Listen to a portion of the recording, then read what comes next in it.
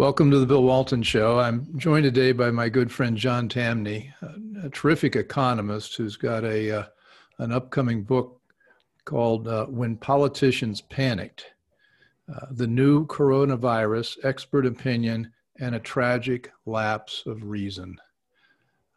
John, glad to have you on. Just by way of prologue a bit, we're doing this in audio, and we've been doing our TV show in our studio, but I want to add audio to the mix as podcasts so that we can get a lot more content out.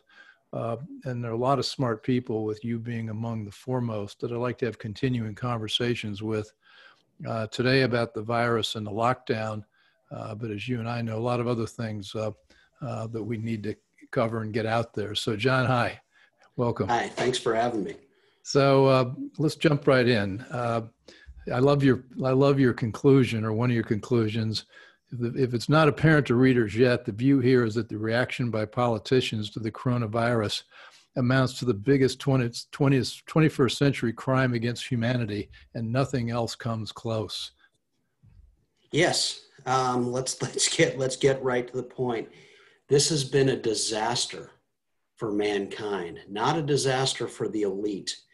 But even the New York Times, which has supported these lockdowns and this massive global government reaction, has acknowledged that the economic impact means that 280 million plus of the world's living humans are on the fast track towards starvation. When the US shuts down economically, it's felt globally in tragic ways. And so you have people in countries like the Philippines saying, will the virus kill us, or will starvation get to us first? That's what the world faces given this reaction to a virus. So what triggered it? This whole thing came along out of China. Could you give us kind of your background of how you saw the scenario playing out? Well, I think China made it very clear early on that it was never, whatever you think about the virus, that it was never lethal.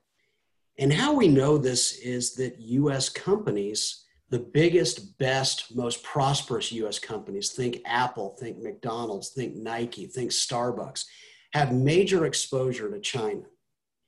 There are 4,100 Starbucks in China. Apple gets a fifth of its iPhone sales in China. China is Nike's second largest market, and this is important because it's well known now that the virus was first discovered in November in Wuhan, so it probably began spreading long before that. And the view from the experts, at least, is that the virus spreads very quickly. And so we had months and months of quick, rapid spread of the virus, not just through China, but around the world, with no major spike in deaths. And people say, well, the Chinese in particular, they're dishonest. You can't trust their government statistics. China's the most smartphone dense country in the world. Does anyone seriously think that they could have hidden a major death count, even if the government didn't want to get it out? The Soviet Union couldn't even hide Chernobyl back in the 80s when media was much more primitive. Are we to believe that the Chinese couldn't hide it? We knew in January this wasn't lethal. Say what you want, it was not lethal. You say that, I think you wrote that Federal Express has got a distribution facility in Wuhan with 906 employees, and what they have, like 4 cases, and 2 were non-symptomatic and the other 2 got it, but then they recovered pretty quickly. Yeah, it's fascinating that that's one of the first. My book is broadly about why politicians overreact and what a tragedy it is, but it concludes early on that, yes, we knew from China, and FedEx is the first example I use. Fred Smith gave an interview with Brett Baer on Fox News on March 18th, and he said, as you said, 900 plus employees, all of them tested right in Wuhan, touching everything, no masks, none of the normal protections. So 4 of them were tested as positive. As you note, 2 of them, they were false positives. None of them died. FedEx is hardly some anecdote. This is a large operation at the epicenter of it. FedEx, as you know much better than anyone as a public company, is required to report things happening that could have a material impact on its earnings, on its workforce, that it didn't even need to really report this in a major way, tells you that this was many things. Again, it just wasn't lethal. Well, not only was it not lethal, they came out of the box saying we could anticipate a death rate of 5%. I'm not sure 5% of what, but a big number. And we're predicting 2 to 3 million, 4 million deaths in the United States. And as we've gotten 5 or 6 months into this, it turns out the real number is closer to 0.26%, maybe not even that. If you age adjust it, and if you look at where all the deaths have actually occurred, if you're over 80, yeah, you've got a big risk. But the risk for people under 70 years old, I think the death rate's been about 0.001. So this is a nothing, and yet it was made into something of epic proportions. There's got to be a political agenda here, John. This is not just about health. I mean, I'm deeply skeptical of our so-called leaders, and I think now that they've gotten a taste of this kind of power, this lockdown, they said it was going to last 2 weeks, and now we're coming up on the 6 months. And in the state of Maryland, where close to DC, where I live, they're upping the restrictions rather than reducing them, even in the face of declining cases. It's really and truly remarkable, as you clearly point out. A lot of the deaths are people dying with it as opposed to them dying of it. And I want to stress, however, that the case for lockdown becomes worse the bigger projections of death. Let's go back to the Imperial College. They thought 2 million Americans were going to die from the virus. If that's the expectation, lockdowns are wholly superfluous. What about death would require the potential for death would require then force from government to say, you can't go, you can't leave your house. You don't need it. Now, if it's 10,000, if it's a much smaller number, lockdowns are unnecessary and they're just tragic for the economy. But again, if it's that kind of number, we don't need the law. We don't need politicians to tell us to stay home. We can do that on our own. We're going to take precautions on our own. And as my book points out, that's what was happening around the U.S. There were already people self-selecting into lockdown because they were right or wrong. They were fearful of it. We didn't want politicians to pile on. Well, that's an important point. One of the fun things I did as a kid is I went to Woodstock in 1969, and that was as good as it sounded, although I think I was pretty young and stupid, but it was a great party. And I didn't know it at the time, but we were holding Woodstock in the midst of a pandemic. And it was just one of those things that diseases came along, viruses came along, and you had to deal with it. But the main thing that people did and have done throughout history is they take care of themselves. And the biggest, one of the big problems I have with the way this has been treated is that we're being all treated like children, as if we don't know how to take responsibility for our own health, our family's health, and protect ourselves. And yet it's all been mandated as if we don't know how to do that. No, you put it so well that somehow we don't have a clue that we need to be led by others. Everyone knows people like this who quite literally will not open a door with their bare hand, who whenever they get onto an airplane, they wipe down the tray tables and the armrests, who whenever they come home, wash their hands. Can I say I have a wife like this? And the point of this... You're married to this? she can't hear or see this, but she's seen me write about it. And the point is, she can't listen to this part of the show. People don't need a law. People are so careful for all the reasons you say. And at the same time, I think it's so important what you say about Woodstock is that, yes, that happened amid a pandemic. Imagine if they tried to lock things down in 1968 or 69. They could not have done it. Everyone's job then was a destination. Nowadays, the well-to-do They can do their jobs from anywhere thanks to technological advances. And so these lockdowns have had a decadent quality to them.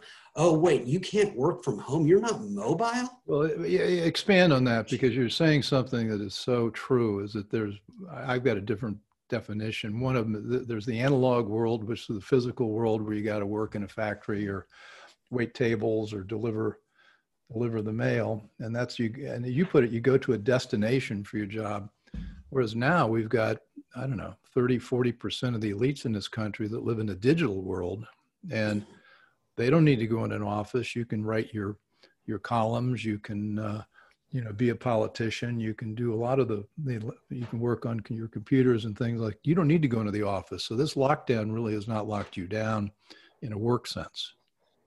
No, it's been the how do I put it, that it's been the equivalent, the ultimate nosed up turn from the elite to the rest of us. Oh, you're not like us. Yeah. There's this famous story. Exactly.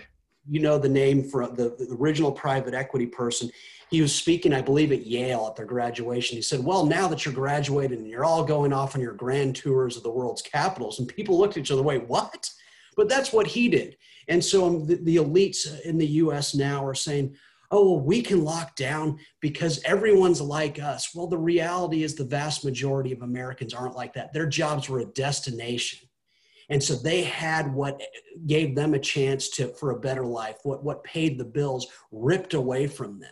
And then added to it, politicians said, here's $1,200 for your troubles. We'll take away what gives you dignity, and we'll hand you a check. We'll put you onto the payroll of government. I can't think of a more obnoxious, horrendous thing to say to people, and yet that's what's happened. Where is the outrage with this, that businesses that never, ever wanted to take a cent from government were, because they had no choice in the matter, they were one day told, your business is no longer yours, and if you want to survive, you need to get on the government dole. I can't think of a more hideous thing that politicians did. And again, it's hard for me to talk about this because it makes me so mad what they did to good, honest business people. Well, and the other aspect of that is they made, you get some person working in a state government bureaucracy, and they get together in a conference room, and 12 of them decide what's essential work and what isn't essential work. And I know you and I share the view that all work is essential. And it's not only essential economically, but more importantly, it's essential morally. It's essential in sense of our well-being. And I know you and I share the view that there's no job that's a bad job, or work that's bad work. All work is blessed.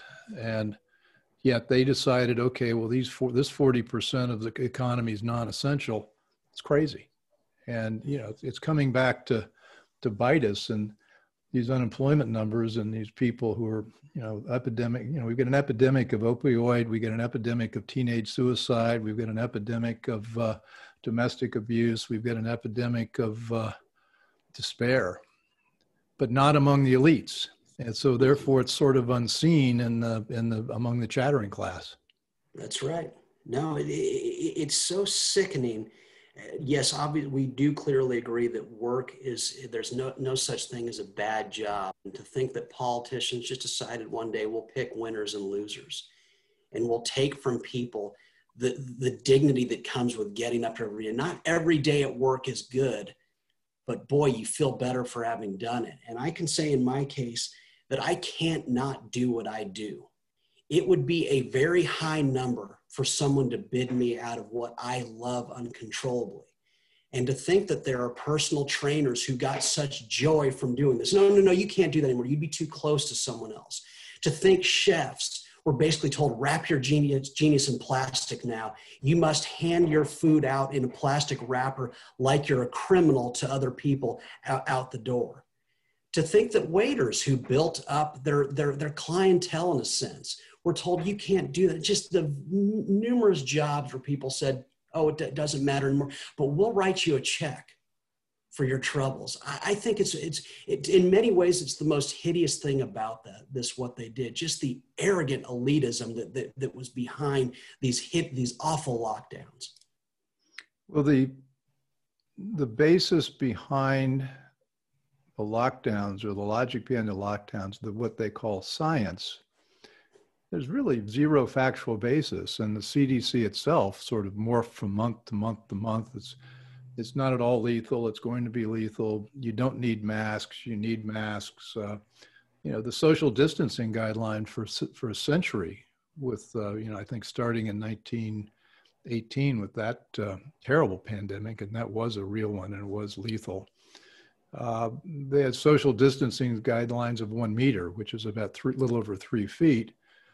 And then a couple of bureaucrats in London early on in January, February decided, well, people didn't really know what a meter was, so let's make it 6 feet.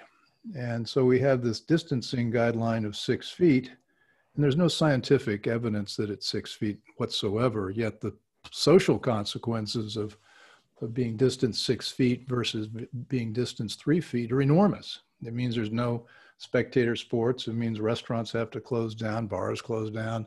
And you really, and this is something I know bothers you a lot, if you've got a couple of people arbitrarily in positions of government that decide the number of 6 feet, and this has untold consequences upon billions and billions of people worldwide. It does, and it's all based on really weak information. And let me be clear, I'm not saying this as a scientist. I'm just saying this as someone with common sense. But you don't need to be a scientist. You can look at the way the numbers are rolling in now, the cases. Well, you can, but even if you couldn't look at the numbers, what you could say is what we don't know could fill many books. What scientists don't know could fill even more books. Precisely. And you go back to the 1980s and you look at the AIDS scare. Remember it was Anthony Fauci wrote a paper back in 1983 saying that AIDS could be transmitted from husband and wife just by being in the same room. The view back then was that in England, they put up signs in London saying that one out of 5 Londoners or England or Britishers would get AIDS. Turns out a microscopic portion of the population got it. It was largely transmitted by homosexual contact. At the time, remember, it was all of our disease. This is not a comment on homosexual. It's just what we didn't know back then. Remember when Rock Hudson famously kissed the beautiful Linda Evans on Dynasty? And after he died, that was well, yes. That was, he said it was the worst day of his life because he thought he had potentially killed one of his friends. It turns out that there was nothing to worry about at all, but what we didn't know was endless. And so back then we reacted in the way we reacted, but we didn't shut down the global economy. This time, in response to a virus, it's not just that the numbers are coming in low. We shut this down based on an utter lack of knowledge about how the virus spread, which is precisely what you wouldn't want to do. You want to learn how it spreads, which is why you do shut people down. Well, and then there's this fundamental thing that, again, I don't think you need to be a scientist. I think you need to be good at math and follow the statistics and the facts of history. And the facts of history suggest, and I'm 98.9%, I'm being very scientific about that this is true, is that there's no instance in history of human beings shutting down the spread of a virus. Angelo, I had Angelo Cordovilla on a show or two ago, and we were talking about this.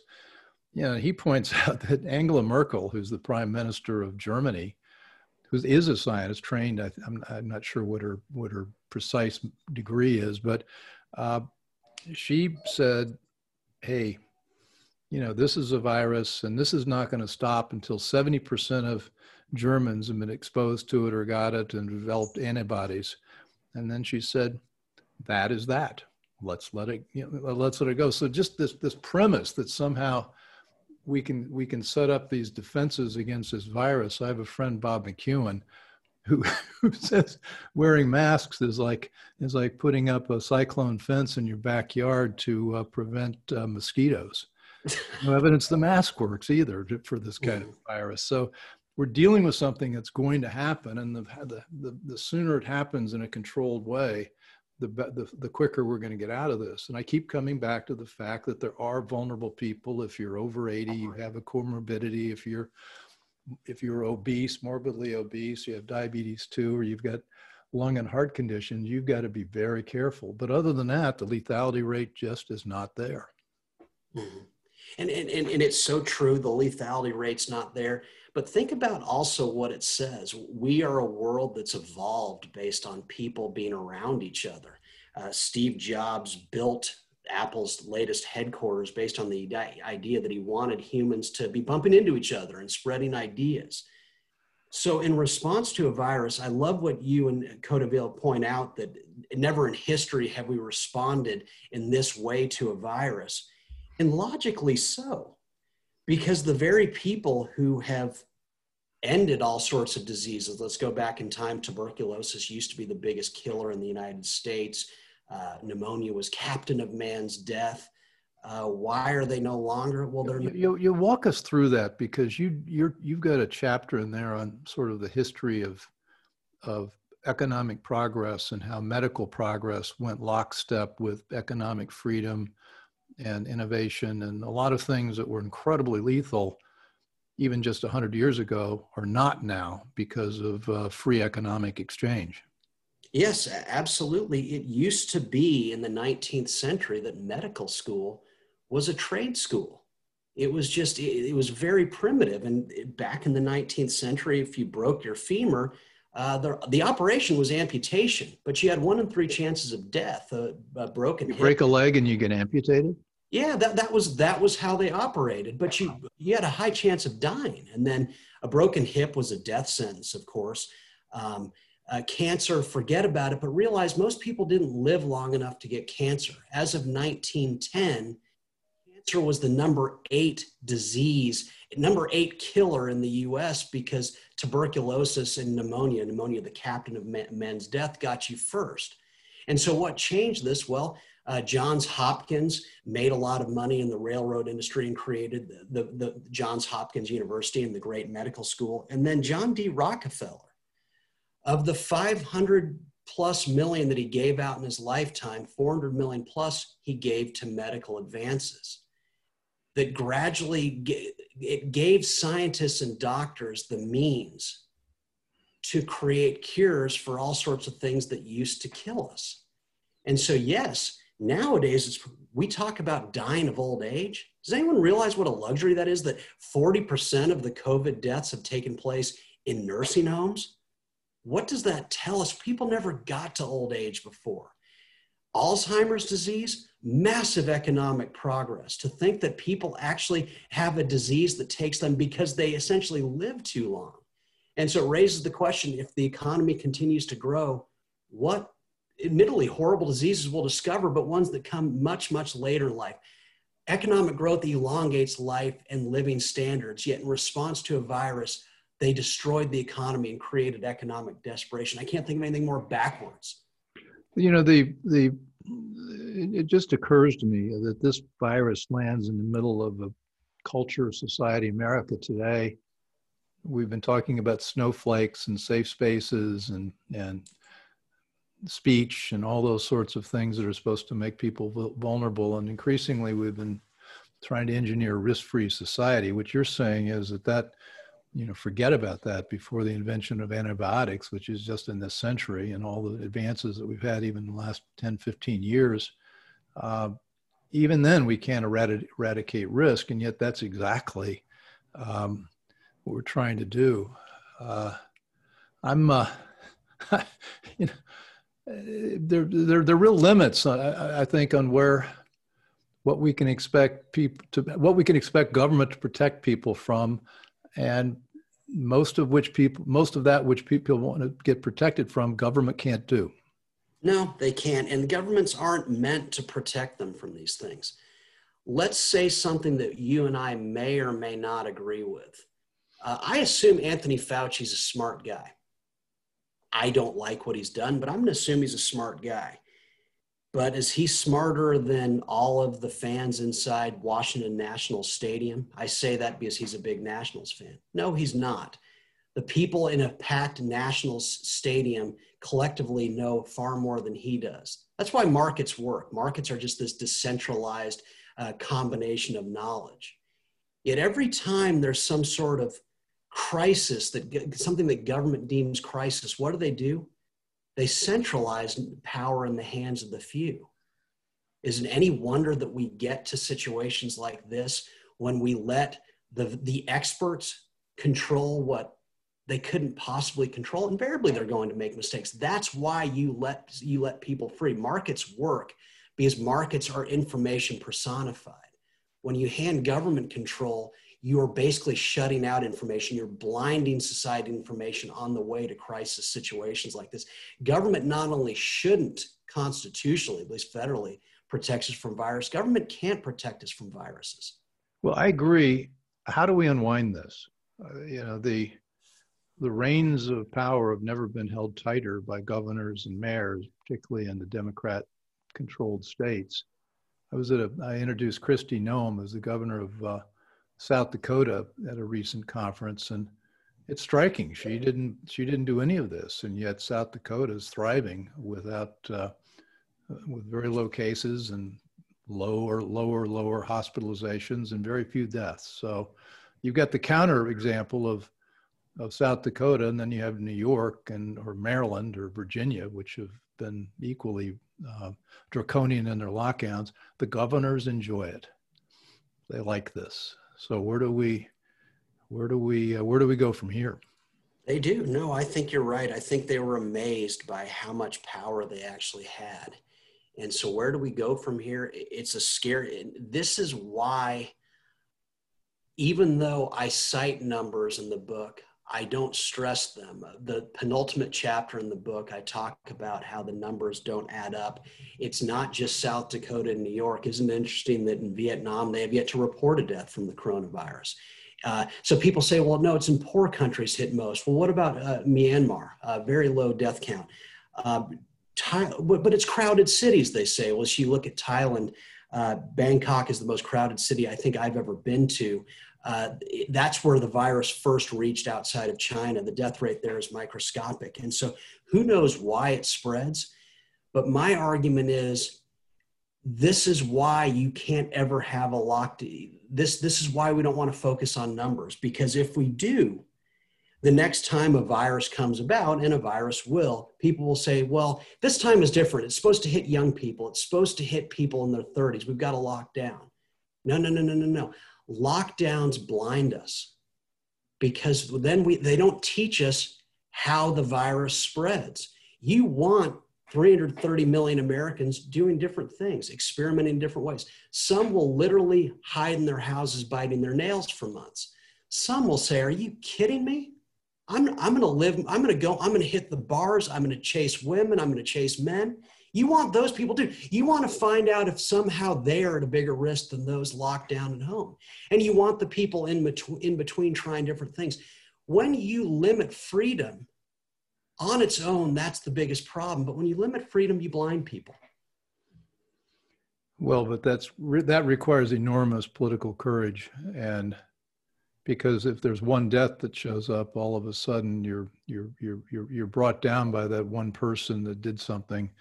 I don't, John, this is, you and I are in violent agreement that freedom is the way to make this thing go away, or at least for society to absorb it, experience it, and deal with it. The Venetians knew how to handle a virus. They'd lock people in who had it or remotely associated with it. They locked them in their boats out in the harbor. They couldn't come in until they'd gone through the quarantine period. The Boy Scout handbook has got a chapter on quarantining the sick and leaving the healthy to live their lives. We've done just the opposite. We've quarantined the healthy. Mm-hmm. We've delayed progress. So what I would like to do is we're about at the end of this particular segment. What I want to do is let's come back to a second conversation about why this shouldn't be about the numbers. This should be about principles, and this should be about what really works. And what really works is freedom, economic freedom, and people to make their own choices. And the freedom to make your choices also means the freedom to fail. And we've taken failure out of the equation for much of society. I'd like to talk with you about that next time, maybe next week or two or so. Love to. Well, John Tamny's got an upcoming book titled When Politicians Panic, the New Coronavirus, Expert Opinion, and a Tragic Lapse of Reason. And that's a great title, and I so agree. John Tamny, thanks for coming with me. You've been listening to the Bill Walton Show, and join us for our next episode. We'll get into this and other extremely interesting topics. Take care. Thanks for listening. Want more? Be sure to subscribe at thebillwaltonshow.com or on iTunes.